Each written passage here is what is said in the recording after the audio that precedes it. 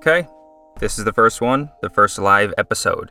Pretty happy about that, just because it's something. I don't do this. I mean, it's not like my show is basically set up to be a live show. I don't do really any edits unless I have to leave halfway through an episode and then come back, and then you'd never know. But other than that, this is pretty much as live as can be, and I think it shows if you listen to any of the last shows that I've done. But I want to start off this one because I have some segments. Now, they're not beautifully set up or anything, but they're all right. And the first one is I want to go over something that, if it would load, it's not, doesn't seem to load properly. Let's see, can I click that? Let me click it. Come on now. Select. Okay, this is going to make me do it the hard way. I'd like to copy that. There it is. I want to go over my personality test that I went through at the Understand Myself website that Jordan Peterson is always promoting, which is obviously his website, and it's for the Big 5 aspects scale of how you can understand who you are as a person, your personality traits, everything in general. I thought it would be a cool idea to let other people know just who I am as far as my personality is concerned. And this is going to be just a more of a, what would you say? This is going to be more of a just going over the basic topics of where I stand baseline, and if anyone really cares in the future to listen to more, maybe drop a boostergram or something and we'll talk about this more in the future. But for now, this is the basics of what it is. So I'm going to go through the first section, which is my agreeableness. And this is moderately high. I'm not the best at being disagreeable. I don't like being in conflict, and being a disagreeable person really puts you in conflict regardless of what you want or not. So I'm 71st percentile in the agreeableness section, and the first paragraph of this says, "You are moderately high in agreeableness, which is the primary dimension of interpersonal reaction in the Big 5 personality trait scientific model. Agreeableness has two aspects, compassion and politeness, which will be explained separately. Agreeableness is a very complex trait with marked positive and negative elements all along its distribution. Because of this, higher scores and lower scores need to be explained at the same time." Now it goes into more, and I'm not going to do all that. That would be an entire show just going through all this, but let's continue on. My compassion is moderately high, as well as my politeness. So this is why I scored relatively high in the agreeableness category. I'm 61st percentile in compassion and 76th in politeness. So, as you can tell, I'm something of a pushover, a milquetoast kind of character. Conscientiousness, typical or average. So I think pretty highly of myself, even though I'm not very, even though I shouldn't. I'm 49th percentile. Typical or average in conscientiousness, which is the primary dimension of dutiful achievement in the Big 5 personality trait scientific model. I'm just going to call that Big 5 model from now on. Conscientiousness is a measure of obligation, attention to detail, hard work, persistence, cleanliness, efficiency, and adherence to rules, standards, and processes. Conscientious people implement their plans and establish and maintain order. Yeah, I'd agree with that. I'm probably typical or average.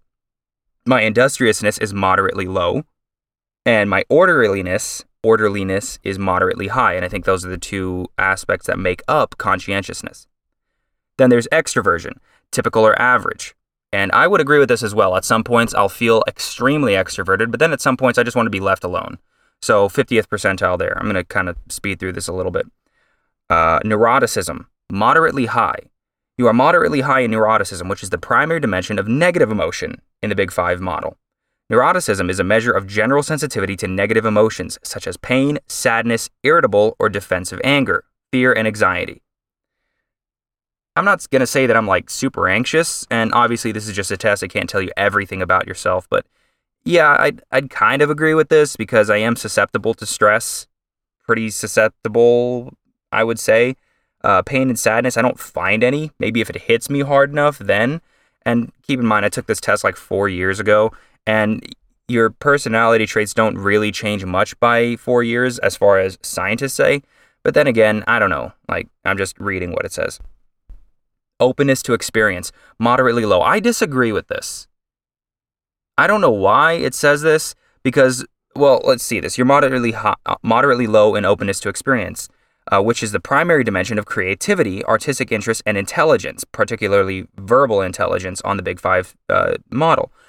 The problem here is I took another personality test and I scored almost off the charts on my verbal skills.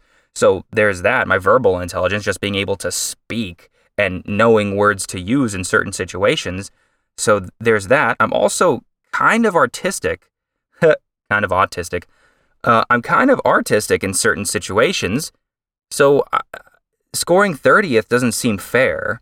I'd say I'm probably closer to 50th.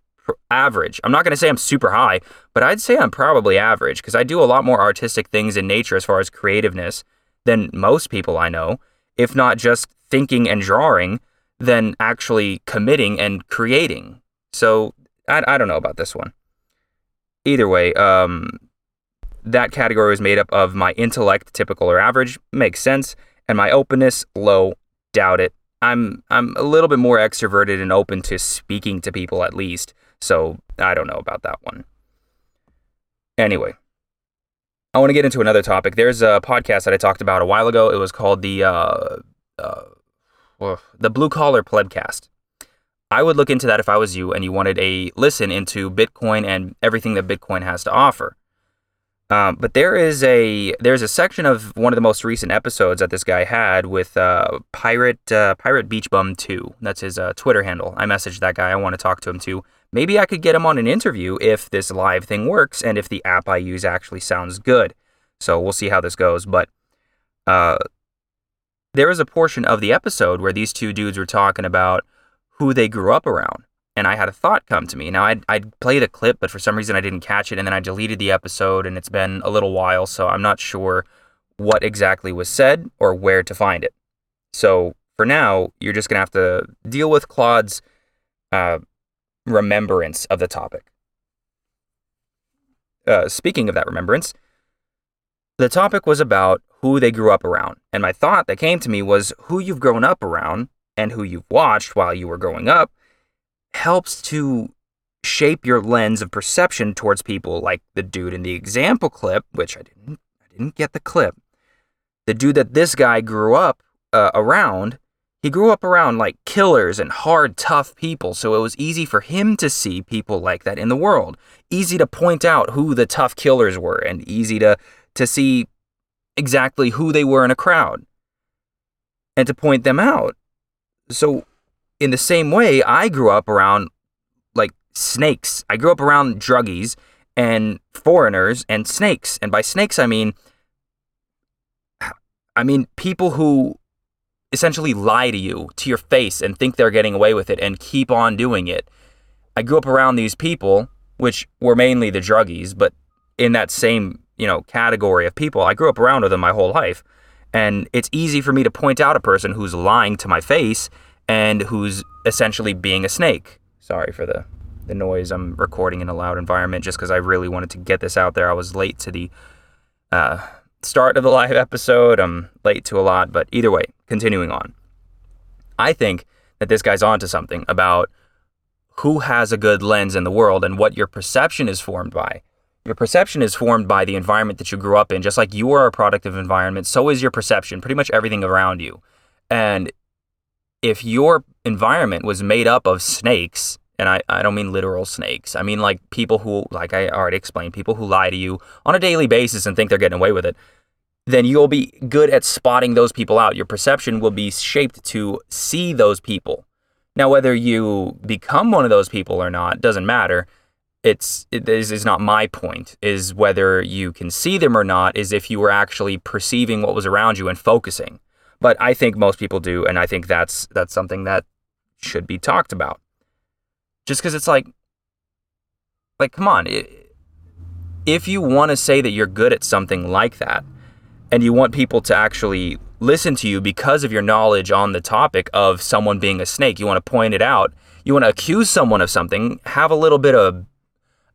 this is my situation. I have a personal situation where I've been accusing a certain someone of certain something, which I don't know, call me out for being a judgy dude, doesn't matter. I was calling him out for being a specific person, case in point, a snake, and I think I have good reason for it. I'm not going to make a statement without being able to defend it, have an opinion without being able to defend it. And I think I can defend it not just based on personal experience, but on general judge of character. So, yeah, that thought came to me and kind of while listening to a podcast. Imagine that. Just listening to podcasts lets you get a little more introspective and a little bit more learny about the world. Kind of crazy. On that same show, though, I believe it was, on that same show, there was a website that was brought up called the Bitcoin Q&A. So I'm just now learning everything I can about Bitcoin. I started reading 21 concepts, 21 rules. I can't remember. I think it's 21 rules or something about Bitcoin. I just started reading it, and I like it a lot. The guy has tons and tons of citations, just an insane amount. And then he also opens up every new topic with something that relates to that topic based off of the work of Lewis Carroll, I think is his name. The dude who wrote Alice in Wonderland. I think it's Lewis Carroll or Carroll Lewis. I think it's Lewis Carroll. But anyway, I just started reading all these things to try and learn about Bitcoin myself because I really want to learn about Bitcoin. I want to know why I should put my trust in something that is a monetary thing, that is a money, when every other form of money is just going to screw you over. And I'm still haunted by that same exact verse that keeps telling you, that keeps popping into my mind and telling me the love of money is the root of all evil. So I don't want to have a love for anything, but I do want to understand it. So that way I can make an informed decision as to whether I'm going to use it or as to whether I should be promoting it or anything of that nature. But I'll have a link in the Podcasting 2.0 chapters. It'll be on your screen when this gets published, not when it's live, because right now it's live for the first time ever. But once it gets published, I'll have a Podcasting 2.0 link right it will have been on the screen for a few minutes now, showing you where you can go to get all of your Bitcoin questions answered. And I think if he hasn't put it on there, there may be a donation link for the Value for Value system. So if you find value in that website, go ahead and donate some value. But speaking about donating value, I wanted to talk about a side project that I'm doing for a guy at church. There's a guy at my church who needs a demo done. He needs a lot of siding removed and a lot of siding replaced. So also in the 2.0 chapters, you can look at your screen once it gets published and you'll see the images of the project before and the rough square footage based on the Apple measuring system of what needs to be done on this shop. And then you'll also see the demo pictures right about now of what's been done so far. But either way, the value for value portion of this is that value for value is the lifestyle that is changing my life and the way that I see things. And as an example of that, I want to go into how I asked my brother-in-law to come help me with with the demo that needs to be done, because it would be faster, and obviously there'd be payment involved, but it would be faster and it'd be a good conversation to have with my brother-in-law while we're working. And it turns out that we kind of lost track of time, and we just started talking. And we talked for a good long while, and one of the topics that came up was Jordan Peterson, and he's actually going to be, there's a few clips of his that I'm going to have in the next few segments here, because I have a few other clips that I want to talk about. But either way, we started talking about Jordan Peterson, and I hadn't known that he started listening to this guy. I'd been trying to turn him on to Jordan Peterson for a good long time, because that guy is the guy that has changed the lives of so many men in this world. It's ridiculous. I just wanted him to get a grasp of what this guy had to say, Jordan Peterson, what he had to say. And little did I know, he'd been recommended these clips by the YouTube algo, which is just crazy that it would do. I mean, it's not crazy. It's an algo. It does whatever gets the most screen time, because that's all that matters, the bottom line. But the fact that he would get the same recommendations on who to listen to try to be a better person is another thing. And he didn't just get Jordan Peterson. He got videos of Tupac. He got videos of Biggie. He got videos of Mike Tyson and all these other, what would you call them, intimidating men. and I realize all those guys were black, but the idea is that these black men, for example, Tupac and Mike Tyson are two dudes that could really mess you up. And these guys aren't intimidating for that reason, for the reason of beating people up, but for the reason that they could, but they don't unless they have to. That's the intimidation factor. And that's another thing of just being a man, is that you should be able to, and this is something that Jordan Peterson says, not that the meek will inherit the earth, but his interpretation of the meek, and I will ascribe to this for now because I don't have a better interpretation, even based on biblical narrative, because let the context interpret the passage, but even based on the biblical narrative, I think the best interpretation is what he gave, which is that he who has a sword but keeps it sheathed will inherit the earth. Or he who has a sword and knows how to use it but keeps it sheathed will inherit the earth. It's not that the meek person is helpless. It's that the meek person is someone who has the skills necessary to do damage but doesn't use it unless necessary. That's the person who will inherit the earth. And I agree with that sentiment, like I said, because it's the best interpretation I could find up until this point.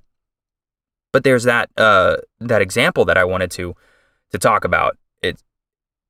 We had this conversation, my brother-in-law and I, and the value that was achieved out of this, just the way my mind was racing, the emotions that I felt while we were speaking, the realization that he's come to terms that Jordan Peterson is someone that should be listened to, and that I know where this path will take him in his mind, and the way that his mind has been essentially altered from what had been before by his own admission, not by me saying, oh, I know what his mindset was like. I'm not familiar with his thinking, but to know what the natural progression of steps will be now that he's been turned on to this guy, Jordan Peterson, is valuable to me. So for that reason, even though we had done no work, essentially nothing, like we removed essentially maybe 5 or 10 square feet of siding, and that's it. Excuse me just a second, I gotta drink some water.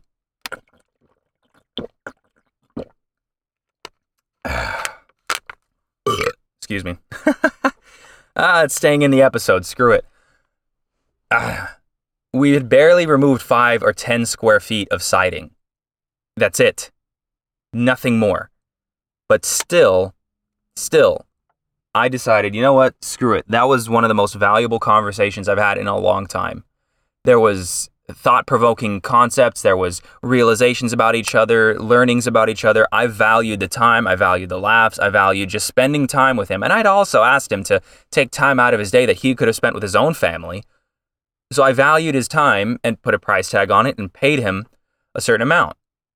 I don't know if I should say, not because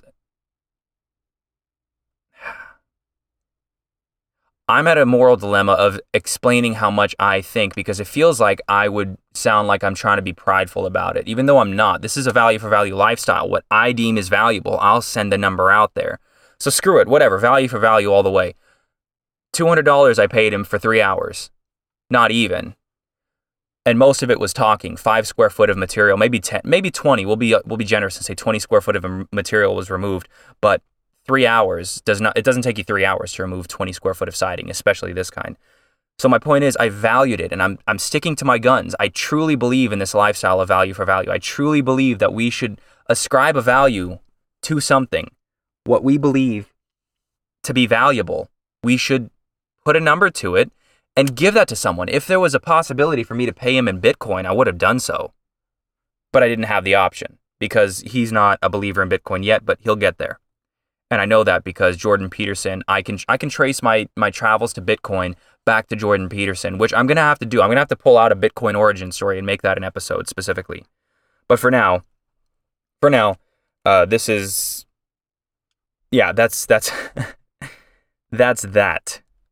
And I want to get into the next segment is this. And this is based on, oh, shoot. Oh, that's no good.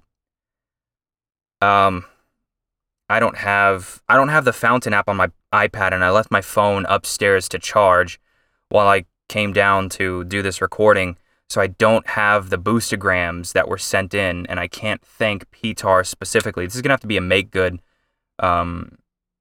because he did send me another one. I don't remember word for word what he said, but I do remember the general idea, which prompted me to write down this next topic. So we're not going to have a value for value segment in this one just for that reason, but I'll get into it. I'll mention the comment, and then next episode I will read word for word verbatim what was said.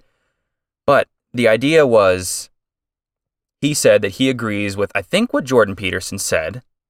I think it was Jordan Peterson. No, it was something else. It was it was a writer or someone. One of these people said, maybe it was Dawkins, it was someone, that religion can be metaphorically true but literally false. And I disagree. Oh no, I agree with that statement. I agree with the statement that something can be metaphorically true and literally false. I agree with that statement because that's obvious. Something can be metaphorically true and literally false. I agree with that. But I don't think it's fair. I don't think it's fair to ascribe that to really any religion. Because at that point, any religion is up to doesn't hold up to any kind of scrutiny, because everything can be explained away as metaphor. Nearly everything. There's bold statements made in every religion.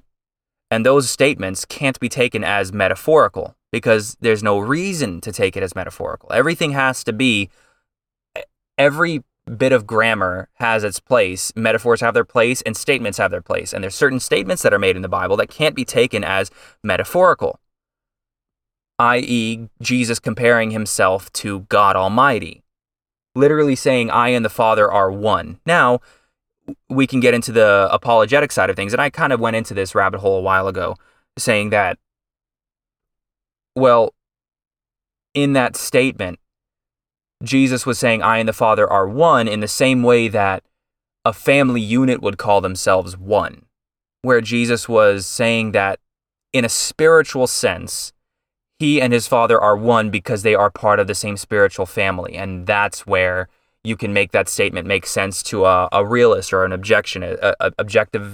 person who believes in objectivism. Someone like Leonard Peikoff or Ayn Rand, these people believe in objectivism, and I ascribe to a version of objectivism as well. And I'll have to bring in some quotes from Leonard himself, because he's the main student. If you haven't heard of him, I think Lyceum is the guy on Fountain. He runs a podcast where him and a buddy of his, they dissect the the statements of Leonard Peikoff. He's got his own podcast as well. I've listened to that quite a bit because I went down an Ayn Rand rabbit hole. And either way, Leonard Peikoff and these types of people, they ascribe to a worldview called objectivism, where if things can't be proven objectively, they should be essentially thrown out, baby with the bathwater kind of thing. And I disagree with that, even that has its place as well. But there is a position that should be taken in that humans have to have some sort of religious ideology. Now, I'm one of these who believes that Christianity is the correct one, and that's my belief. That's Claude in a nutshell, and I want to explain exactly what I believe about the Bible, because that's where I get most of my statements and beliefs from, is from the standard that I've chosen. Now, that doesn't mean that Claude's right. I believe that I'm right, but that doesn't make me right. I'm not, I've been struggling on how to explain even that understanding as well. How can I truly believe that I'm right? How can I truly say that Christianity is the only way and still say that I could be wrong? Well, there's always a chance for me to be wrong. I don't know for sure, based on a knowledge, that I'm correct. I know for sure based on a belief that I'm correct and that Christianity is correct. That still doesn't make me factually correct. So in that sense, religion can be metaphorically or in a belief system true, but not literally true. So as far as that goes, my belief is this, that the Bible is my standard, that everything in the Bible should be taken 150% literally, unless stated otherwise by the passage that you are reading. Meaning, if there is a passage that states, this is, how would you say, I saw in a vision an example, or I saw in my dreams that the example of Joseph and his brothers. Joseph in the coat of many colors, whatever story you heard when you were a kid, him and his brothers, he saw them all bowing down to him, but they weren't bowing themselves. He interpreted that in his dream that these 12 stalks of wheat were his brothers, and that these 12 stars and the sun and moon were his father and mother. Now, that right there is an example of a metaphor in the Bible. But other than things like that, everything in my mind needs to be taken 100% literal.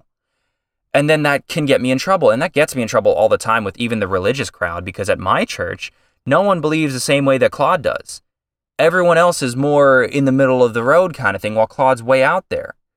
They all say that, and I've had many conversations with the deacons and the elders in the church, where I explain in Revelation, when it talks about locusts coming up out of the pit, and these locusts, these insects, would have the faces of men and the hair of women, which Bible's making distinctions of, sexes. So whoever might be upset about that, or whoever might, no one's upset about that. Who's really upset about that? It's the Bible. Whether you believe that it's the truth or whether you believe that it's false, it's the Bible. So why would you be upset about that? Anyway, when it says that, I believe that literally, in as much as you can wrap your mind around the vision, the imaginative thought that there will be a locust that comes up out of the earth with the face of a man, I don't know which man, but whatever man, and long hair like a stereotypical imagination of the picture of a woman would be, long hair, I believe that will literally happen. I don't think that that's a metaphor of something else, because I think you can get into trouble with that. I think the safest bet is to be as literal as possible. And as an example of that, or as a reason for that being the safest bet, is this. I don't think, now this is just Claude speaking here, but I don't think that you're going to get to heaven, if we're assuming that you get to heaven, and we're assuming that Christianity is correct, and reincarnation isn't a thing, and that there's no other options, that you don't go into limbo, or who knows what else. Assuming you get to heaven, and God sees you, I don't think he's going to take you to the corner of the pearly gates. We'll say pearly gates. I don't think he's going to take you to the corner and say, "Hey, Claude, come here. Come here. Hey, guys." He'll be right back. Come here for a second. I want to talk to you. Hey, that thing that you said, how you believe that, the locusts were going to come up and they'd have the faces of men and the hair and women and all that. Yeah, all that. I didn't mean for you to take it that literally. I think you took things too literal in the Bible. I don't see that happening. I do not see that being the case. Now, I get it. This is just me. Could be my own flaws, my own fallacies, and I can see that being a problem. But I don't see Jesus coming over there and taking you to the corner and scolding you because you took things too literally in the Bible. I could see it being that he would take you to the corner and scold you for not taking other things seriously enough. That's the issue that I'm dealing with. I think it's more consistent to be as literal as possible. I think that must explain my position as well as it can for now. So I'm going to move forward a little bit on this. I have some recordings that I am ashamed of to a massive point now. Just because of the things that I've been reading, like I said, the Bitcoin stuff, and the things I've been listening to, I am massively ashamed of something that had been recorded, which is the Pi white paper that I recorded. Now, I was swindled into thinking that, and this is before I had any real understanding of cryptocurrencies that actually have some sort of utility versus Bitcoin. And I got suckered into this idea of the Pi coin. And the suckering in was the misunderstanding of how cryptocurrencies, currencies, and monetary theory and money in general works. Unless I understand how that stuff works, obviously I'd be suckered into anything that sounds like it would promise the world and the moon on a platter. Which, it's not what the Pi white paper or the Pi coin promises. The Pi coin promises a community, essentially. And that's kind of the whole, their whole shtick, is that they're increasing interest in their coin based on the amount of activity that someone will put in at the beginning. Your mining session is not true mining. There's mining happening in the background, is the idea here. There's mining happening in somewhere off in Etherland. And as long as you show interest in your mining abilities, then you'll get a certain allotment of Pi as a reward for every day that you check in to this service that will hopefully reach the mainnet at some point. But right now it's simply in testnet. Now, I don't see any reason why this would ever reach mainnet. I don't see any reason why this would ever become a real thing, because there are when I say handful, I mean literally maybe 2 developers working on anything that has to do anything with Pi. And no one else is doing anything other than, even these 2 developers are doing nothing but communications networks, which are cool. Don't get me wrong, it'd be cool to be able to pay someone directly with a currency through a encrypted messaging service. But there's that. And then there's one other one where you can get paid to do a online service using these cryptocurrencies. So making a website or something of that nature, you could get paid in Pi, which would be cool if it was on the mainnet and if it was on the exchanges and if it held any real value. And even then, why not just stick with the tried and true method, which is Bitcoin? Why not stick with the one that already has so much infrastructure built under it that it'd be stupid to use anything else?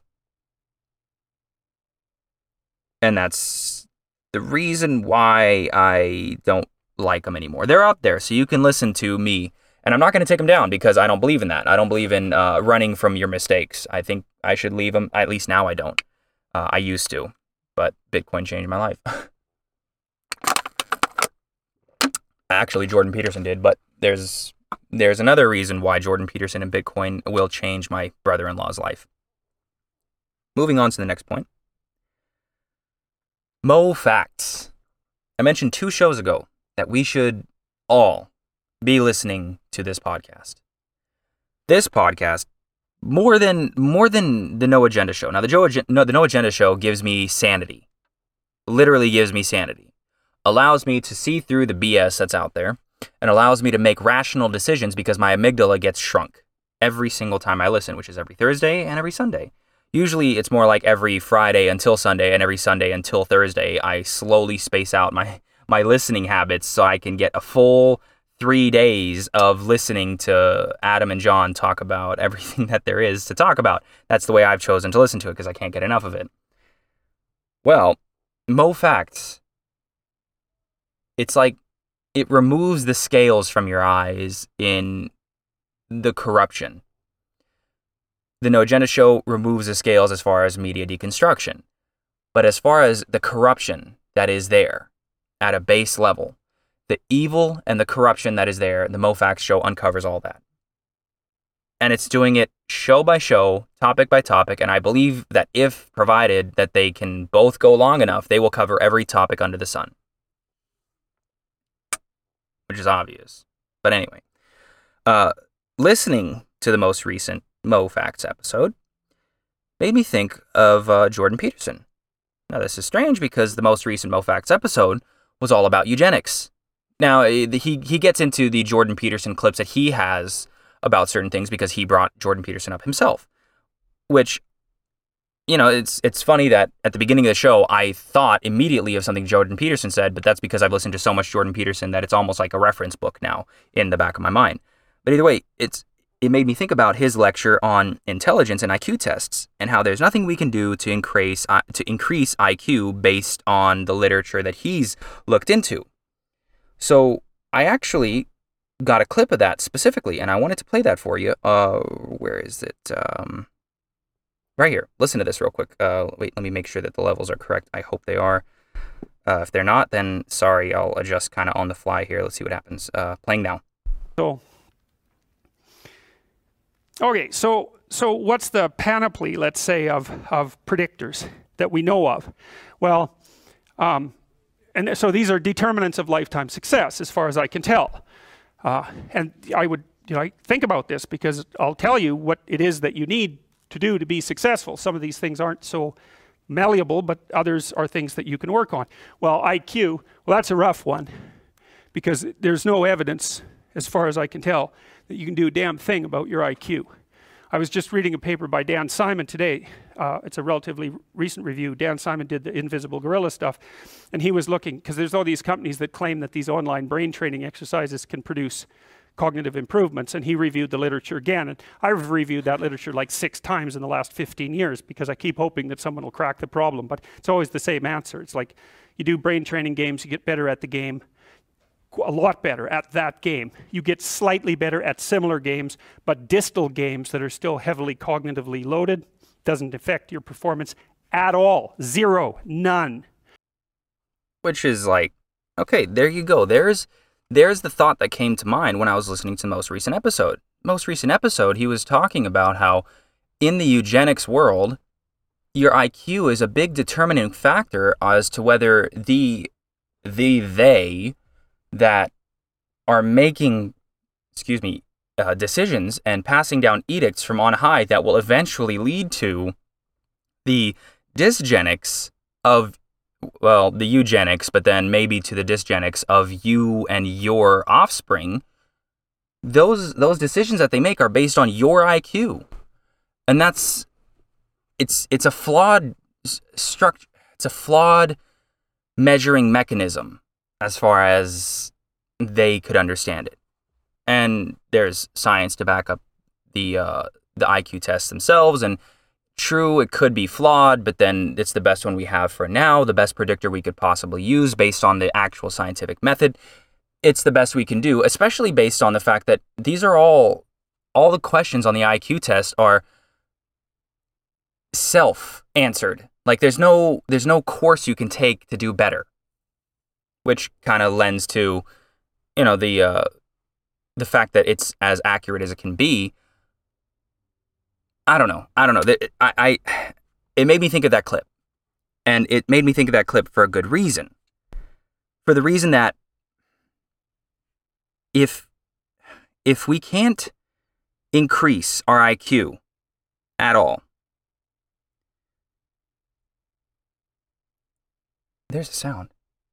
Are you hearing that? Is that okay? I'm chasing squirrels. Okay, let me change this idea. Jordan Peterson, in my last episode, talked about sacrifice, a lot about it, and it was explained pretty well expertly in his definition of what sacrifice actually was. I said better than how certain preachers would define the word sacrifice. Jordan Peterson is one of these guys who's basically antithetical to the idea of what these they have in mind and in plan. And what his plan is to attempt to at least get you an idea of where your IQ stands so you can do something about it. Now, as far as he's concerned, you can't raise it. As far as he's concerned, what the scientists said, you can't raise it. But he's doing everything he can to try and help you at least maintain it and at least understand where you're at least understand yourself.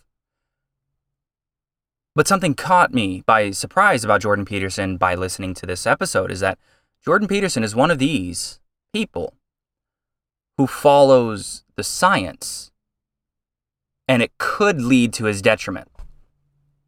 It could, possibly.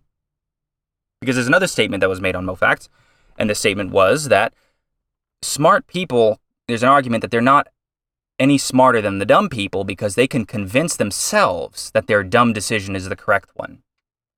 So there's almost no way to account for that either, because they can convince other dumb people that their dumb answer might be the right one when it's not.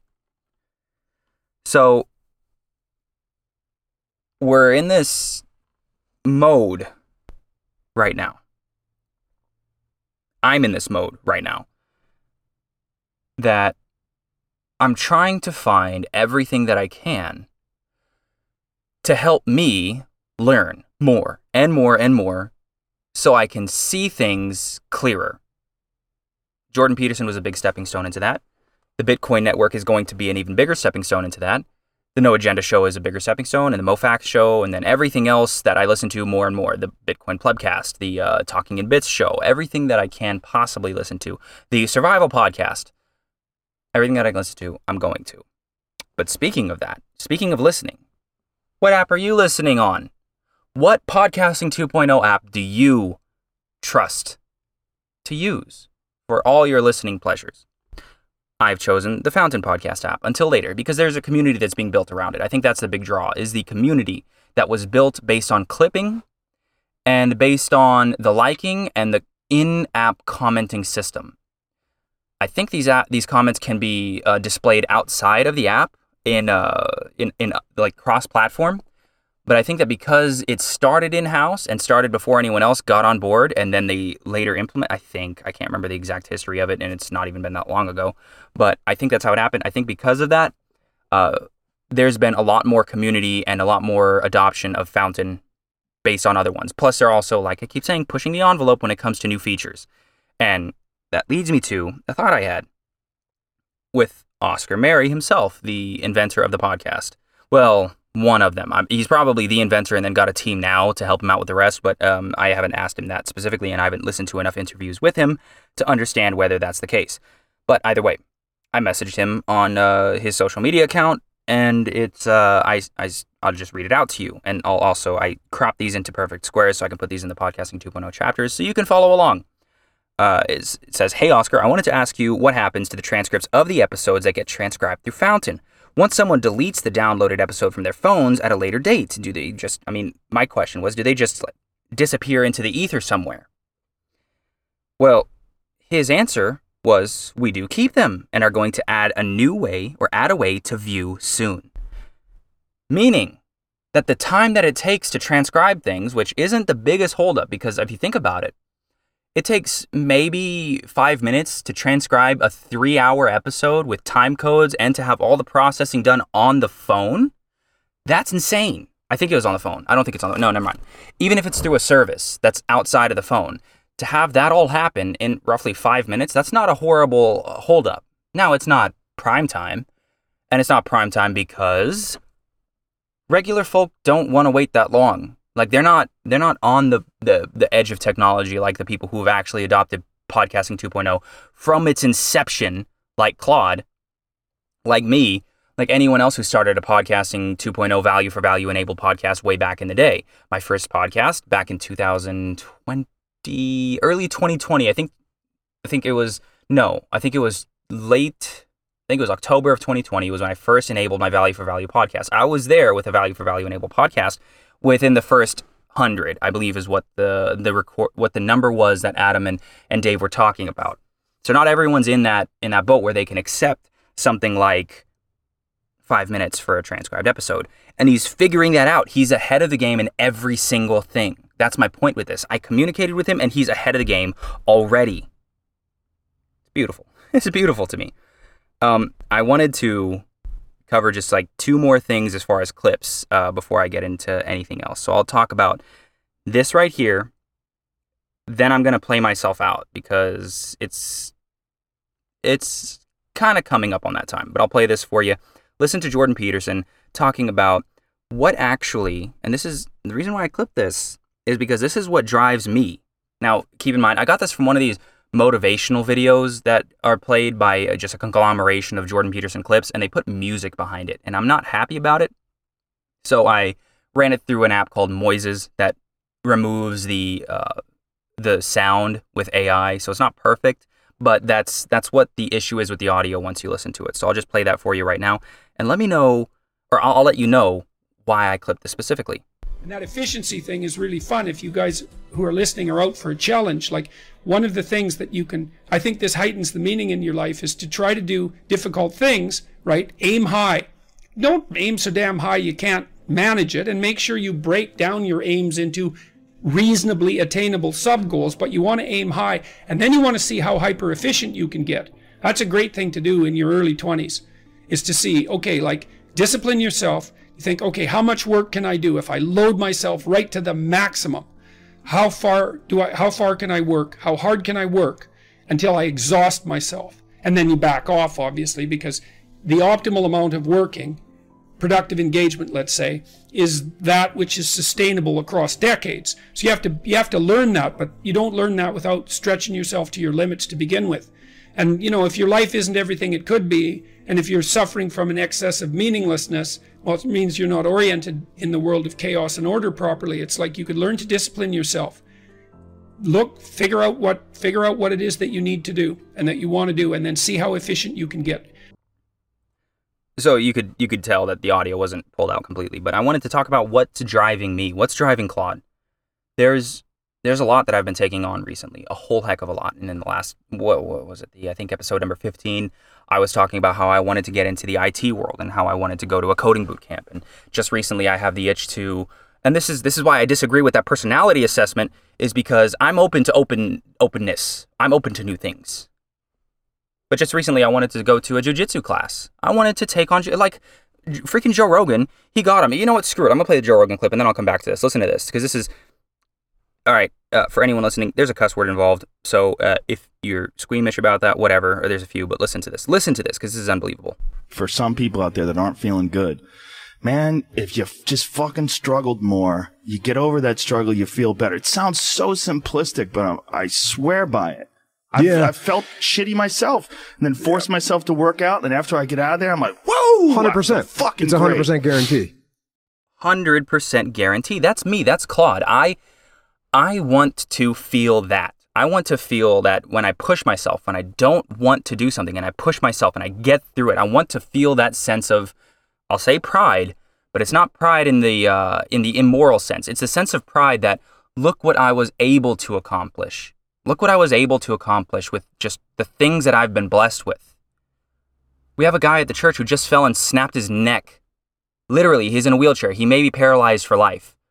And this guy was a guy that's roughly in the same position who just would do everything he possibly could. And it kind of caught up to him, which is kind of sobering. But, you know, like, we're going to raise up a collection offering for him at the church and help his family out as much as possible, because we're still unsure. It's very recent. It happened maybe like 4 days ago. So all of the x-rays and everything still haven't come in yet, but he's basically in a neck brace, a permanent neck brace, until they can figure out what's going to happen with him.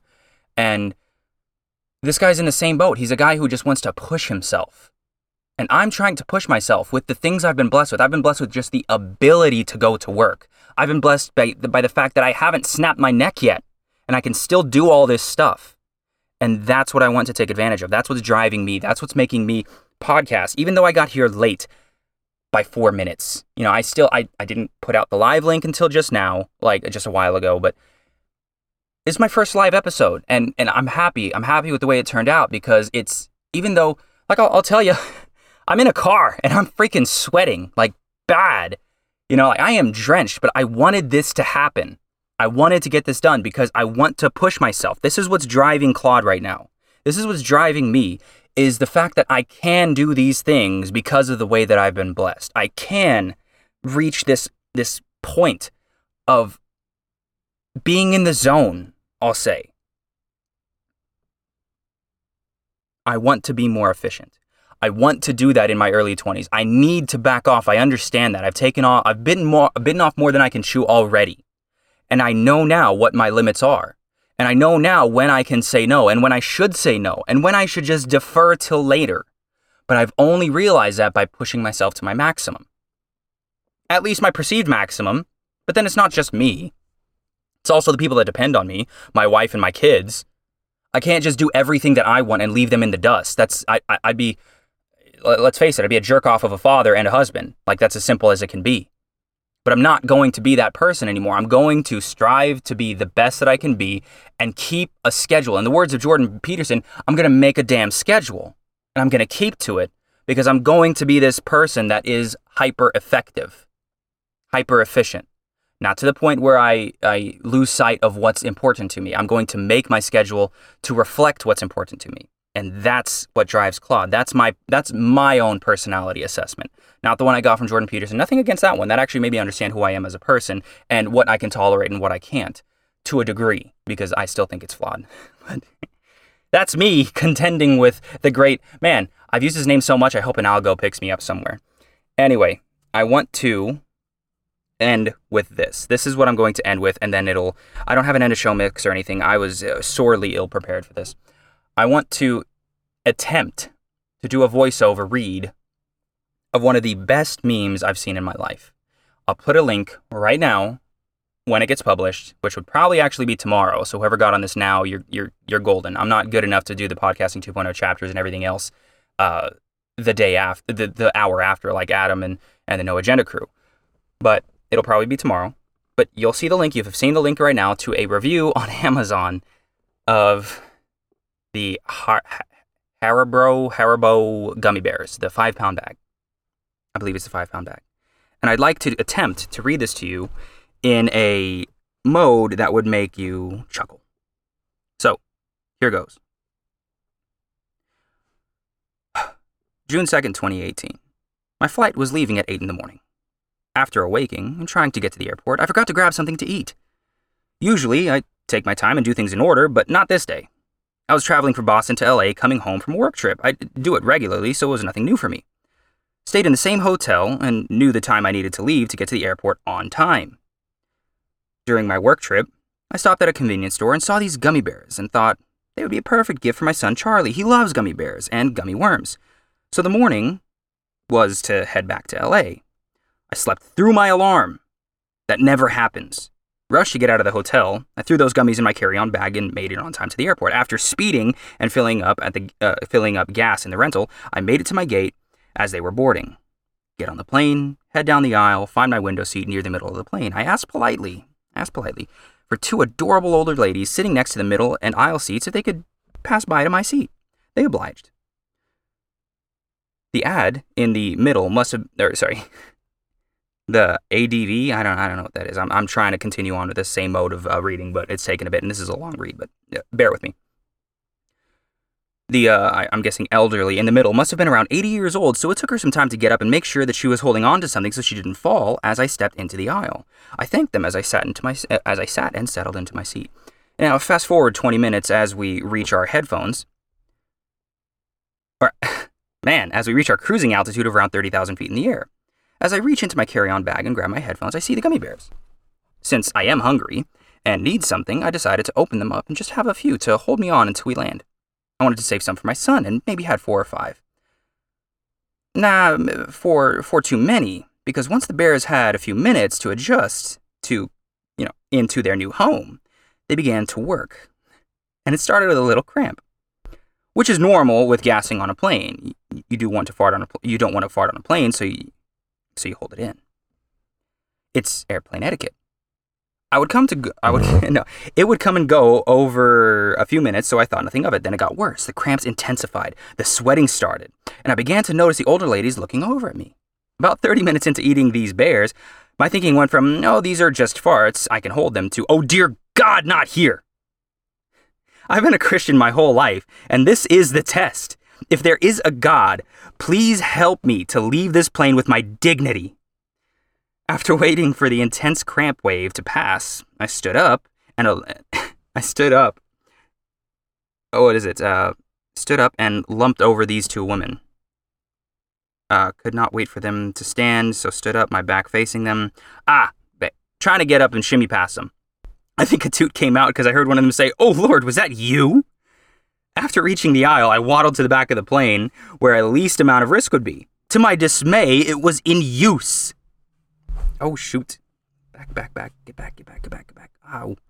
The iPad is acting strange. No, come on. Where are you? Where am I? There it is. To my dismay, it was in use. That left one bathroom left in the front. Looked down the aisle and saw it. My Mount Everest. I had to somehow keep my wet cheeks tighter than Fort Knox whilst waddling, whilst praying no one gets out of their seats. After 5 minutes of stop and go, I made it to the bathroom and was pulling my pants down as I entered the bathroom. The door was still unlocked as the sweet release was underway. I thought I died. Thought this was it. Even though I was on the throne confessing my sins. I thought my time was called. I lost count on how many knocks there was at the door. I must have been in there for 45 minutes, but made it. I washed my hands and threw water on my face to calm me down. Opening the door, I saw the faces looking back at me. Apparently, the seal to the cabin. Oh, what was it? The seal to the bathroom was not airtight, letting just the slightest airflow from the bathroom to the main cabin possible. There were daughters, mothers, and children looking at me. I could feel the questions and comments. What have you done? We still have 2 hours left. Please divert this plane. As I began walking down, the man in the first row of first class grabbed my arm. He said, "Hey man, where's your seat?" Confused, I told him, and he said, "Go get your stuff and come back and sit here. You need this more than me." I was embarrassed and ashamed, had a family at home waiting for me. I recommend these bears to anyone, but please eat them responsibly. This was the best thing I've seen on the internet in way too long. But I think I expended way too much energy doing that last segment. It wasn't even perfect, but I tried. But I expended way too much on that. I have to go. It's getting too toasty in here. I'm literally pouring buckets. So I'm going to leave the episode with the Podcasting 2.0 beatbox ad because it deserves to be there. And that's it, other than my very end of show last segment that I've brought over from my last podcast, which is my son saying to please like my podcast or share my podcast and give me 5 stars. 5 stars is, just a wave back to the ancient days of podcasting 1.0, but you know what? You can't go wrong. So this is it. This is Claude signing off. And to everyone who's listening in live, if you have been, thank you. Thank you for the listen. Thank you for being here to support me on my very first live. And if you stuck around for freaking 56 minutes, then, God bless you, man. The value of that is just value alone. So I'll catch you guys in the next one. I'll have more because I had more clips lined up, but it's just way too toasty in here and I haven't been set up for a while. It's just, I'm out here because the kids are asleep inside and I need it to be ultra quiet. And if they wake up or if I talk loud like I did, then it would mess with things. So signing off, last thing, I will catch y'all in the next one. Thank y'all for coming by and stopping by and listening. And don't forget to share some value. Peace. Chapters, transcripts, images, links, stream micropayments to the podcast, and send Satoshis in real time over the Lightning Network using a compatible Podcasting 2.0 app. Just go to newpodcastapps.com. That's newpodcastapps.com. And for more info, go to podcastindex.org. Boost! Share my podcast, give me 5 stars.